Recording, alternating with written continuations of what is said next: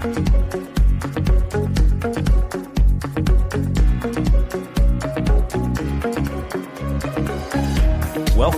to the Perspectives with Catherine Toon podcast.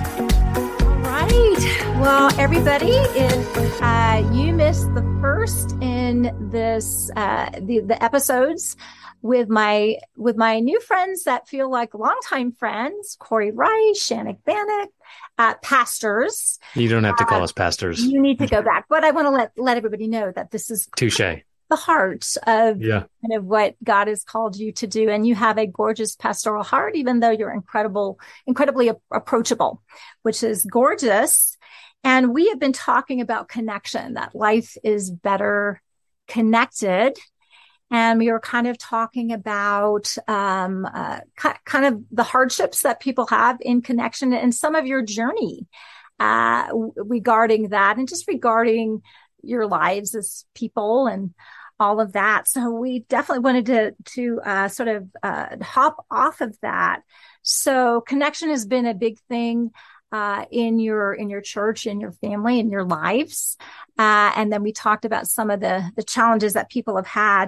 So what has helped you both personally stay connected in your personal lives and with your family, within the body, because there's so many things that pull from that. And, the enemy is a divider. However you define the enemy as, he's a divider. And we see a lot of people bleeding out, because of lack of connection. What helps you stay connected? I think what has helped me the most, and I shared a little bit about this in the last podcast, but I grew up in the church as my parents were the founding pastors of what is now called Hill City. And so I'm 43 and I've been here all 43 years of my life. And so what has helped me is to see it modeled by my mom and dad. And so I didn't share this part. So basically my mom and dad and several other families came out of the Catholic faith and they just wanted more of Jesus, more connection. They started around Bible studies in the late 70s and was like, this is amazing. Wait, what do you mean Jesus is our high priest? We don't have to just go to the priest down at the Catholic Church. And from that, they just built this little community and they met, and this might be a lot of like church stories in their genesis and foundation, but they met in people's homes, they met in basements, they met in barns, they met outside in the summer under oak trees and parks. And then the church just began to continue to grow as more people just came and really found community and found a place where they could belong. So much so that people were giving land. Hey, we need a permanent place we can go to. So people gave land, and my dad was a contractor by trade. He's like, well, I can build it. We had concrete guys. Well, we can lay the foundation. Well, I can run the electric. We had an electrician. Well, I can get together and do the plumbing, and I can do. And so really they all the families just gave of themselves and gave of their time and gave of their resources and came together to truly just love one another. And we still have a lot of these founding families still connected at Hill City. And so we're talking over 40 years of people putting connection as a priority in their life, really, and which is rare, I think. And to see it modeled for me that, yes, there are differences. Yes, there are arguments. Yes, there are differing of beliefs or differing of how to do certain things and opinions, right? Everybody has one. But I saw over 40 years people modeling what it looks like to put others first. And so really right off the bat, to me, that's what really helped like put that as a priority in my life from a young age. And I would say, and I mentioned the last episode, that I'm just wired to be highly relational. And I don't know, well, I'll say, I don't know if I'm wired that way or if it was just ingrained in me from an early age. And so I would say that was the start of my journey in making sure that I'm staying connected with the friendships I have with our staff and our team here, and then creating that culture of connectivity, because we do believe that life is better connected. Great. Yeah. Honestly, I'm going to give a lot of praise to Channock here because When did you start doing TLP, Channock? 2018, 2017, 19? 2019. 2019. So 4 years ago. TLP is Townsend Leadership. What's the P stand for? Yeah. Townsend Leadership Program. It's John Townsend. Him and Dr. Henry Cloud created the book Boundaries, which you may have heard of, and some other things. He put together a program for leaders, and I signed up for this class. I don't know exactly where he's going and what he's going to say, but I did sign up for this TLP class because I thought, oh, great, leadership stuff. I always could use more tools on my tool belt for leaders, for leadership stuff. And so I'll do it. Well, little did I know it was all about the emotional health of a leader, primarily. Oh, so this way. Wow. Okay. Yeah. So he goes through that, and having conversations with him, I had a very harsh judgment towards pastors giving counseling advice, but not don't have the education in the counseling world. And so I was like, man, I'm a pastor and people come to me for advice. I should probably be trained in that. So I went back to school to get a degree in counseling while I was pastoring, because I was like, man, I need to have better tools. And what I thought I was doing to help other people was really first helping me. And I thought I was an emotionally healthy person until I actually started to deal with stuff. And then I realized, oh, goodness, I don't know if I can use language. And there are levels. Yes. Yeah. Anyways, I realized that my life was a disaster. I just knew how to avoid or sweep things under the rug really well from childhood traumas that were never even dealt with. And so he goes through this TLP program for two years. And then what you saw as our church is really a byproduct of our staff. So 2 years ago, he hired this TLP, this licensed family and marriage therapist, to come in and start doing group therapy with just our staff. So one day a month, we would have this intensive 6 to 7 hour emotional health, vulnerable moments to connect. And you realize, I do life with these people that I'm on staff with, and we work together, but I never really knew a lot of the ways that people thought and how they process their own trauma and the things that they were going through. And the more vulnerable we got, the more closer we got. And sometimes there was fear of like, what are people going to think when they find out about this skeleton in my closet? And once those skeletons came out, it was like, wow, these people didn't judge me. They loved me and embraced me and helped me get to a place where I need to be. And because of those things, which are still happening to this day, I think our church as a whole is reaping the benefits of us actually dealing with our own emotional traumas and getting to a place of emotional health. That is what has been the driving force behind connection, is when you create these safe spots where people can be vulnerable and real and authentic, then that's when grace flourishes. So it's really been a byproduct of him going through it, and then all of our individual lives going through it. And now the culmination of what we do today is everybody reaps the benefit because we decide to do the hard work, which continues. And that's why people don't do the hard work, is because it never stops. And that's really true. I think we need to be clear that connection is hard work. Relationships are hard work, because I've got mess, you've got mess, and then there's this kind of mess. And, and working through it. And it does require vulnerability. So, which means, oh my goodness, I might get hurt or I might get judged. But there's something that amazing that happens when we're vulnerable. And that's where you feel really accepted, because all of us come with crap. It's just a thing. We're a human being. Got it. Okay. So, and when we can be vulnerable with that and not put on church face and not put on whatever face we're putting on, but just be ourselves with all of our stuff, but still be loved, still be honored, and then also be supported in our journey to be whole from that. Because everybody has good parts of their story, and every part people have mess, and it's just a part of being a human being. And as leaders, for you guys to model that, because you are the ones that are kind of that would have the most pressure to try to look like I got it all together. And so being vulnerable and authentic that way in your journey is so healthy and creates a space for other people to follow. That is brilliant, but it does require work. It requires risk. It requires bravery. Yeah. So that's incredible that you were willing to do that. So what help do you have? What would you recommend to people who are feeling disconnected. Maybe they don't have a church body, or maybe they do, but they feel like they're alone in the body, or maybe, they've deconstructed and they don't, they've been booted out because they didn't agree.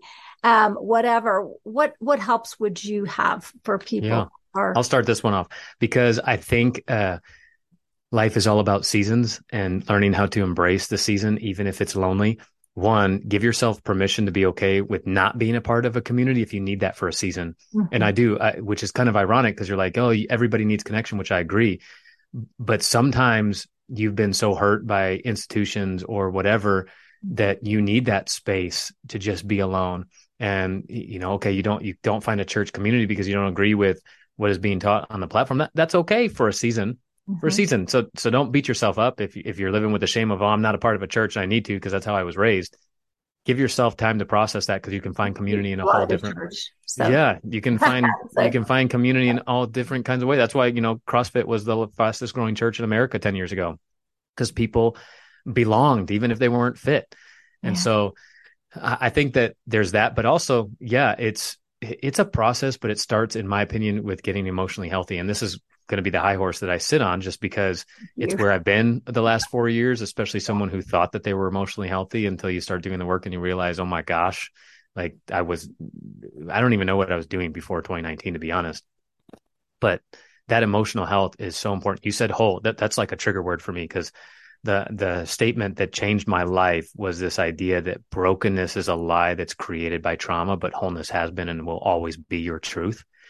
And so if I can view people as, even if they've got baggage in their life or brokenness that they believe it's not who they are, if I can guide them to this reality that they have always been whole and that is just trauma that we can deal with the Spirit of God, then eventually you can believe the truth of who you are and who you have always been. And I think that is where health and growth and connection starts, is recognizing a lot of the lies that we have been trained in church are lies. So yeah, and that is so true. I mean, doctrine does matter, but it's not what binds us together. And the whole concept is that we're coming from wholeness. We're coming from our original design that was whole in the creation.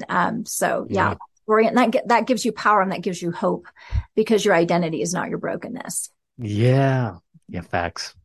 I like that conversation. It's wholeness is my thing right now. So no, that's so good. And I think I'll follow that up. So they know me around here as Pastor Practical because I just like to give just simple practical advice. And since you just asked, what can the listener do? And some first steps for them to make into this process of connecting and trust again and braving enough for that connection. I'm just going to say, find your 5. And this is something that has really guided me for a very long time. And I'm talking about those 5 safe people that you have in your life that you could go to at any moment, that you've been open and you've been vulnerable with, because a lot of times we have to find those people before we have that opportunity to be vulnerable. But once we are vulnerable, we recognize that draws people in. It doesn't push people away. But who are the 5 people in your life that you have? And they're very easy to find as you sit down across the table with someone or on the phone with someone, as you're sharing what you're going through in life, whether it be in parenting or in your marriage or with your job or whatever the case may be, you're struggling. You just open up and you begin to talk to them about it. And some people are instantly going to change the subject. Some people, oh, well, man, this is such a nice day, isn't it? And like start talking about the weather. There's going to be some people that, will start giving you advice right away, which is not what maybe you asked for at all in this moment. But then there are going to be those people that pull up even closer and they lean in. Well, tell me more about that.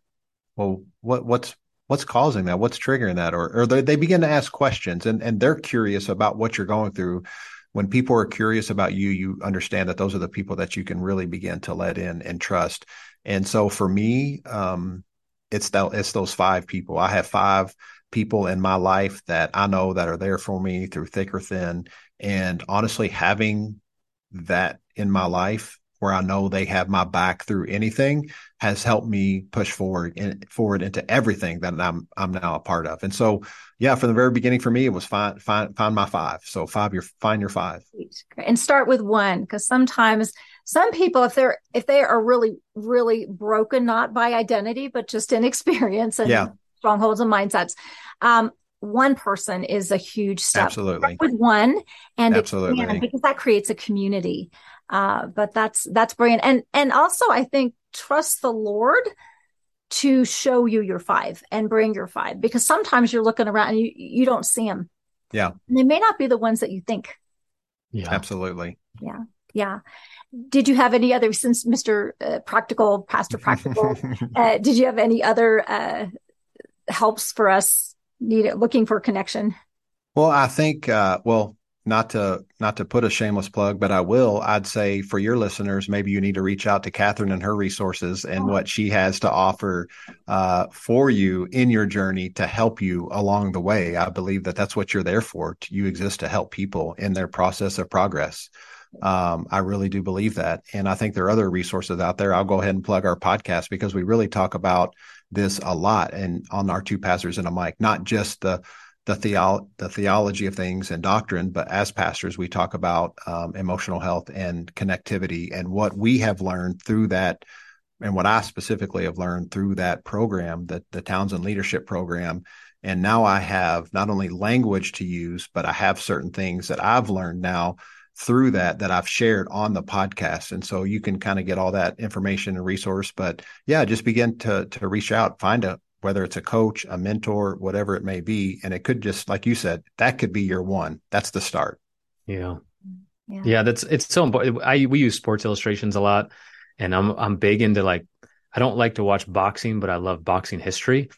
Cause my first ever real sports memory that I remember was when Tyson bit Holyfield's ear off in 97 or 98. Remember? So it's like, for me, I was always fascinated by it because I was never, really attracted to the sport to do it myself.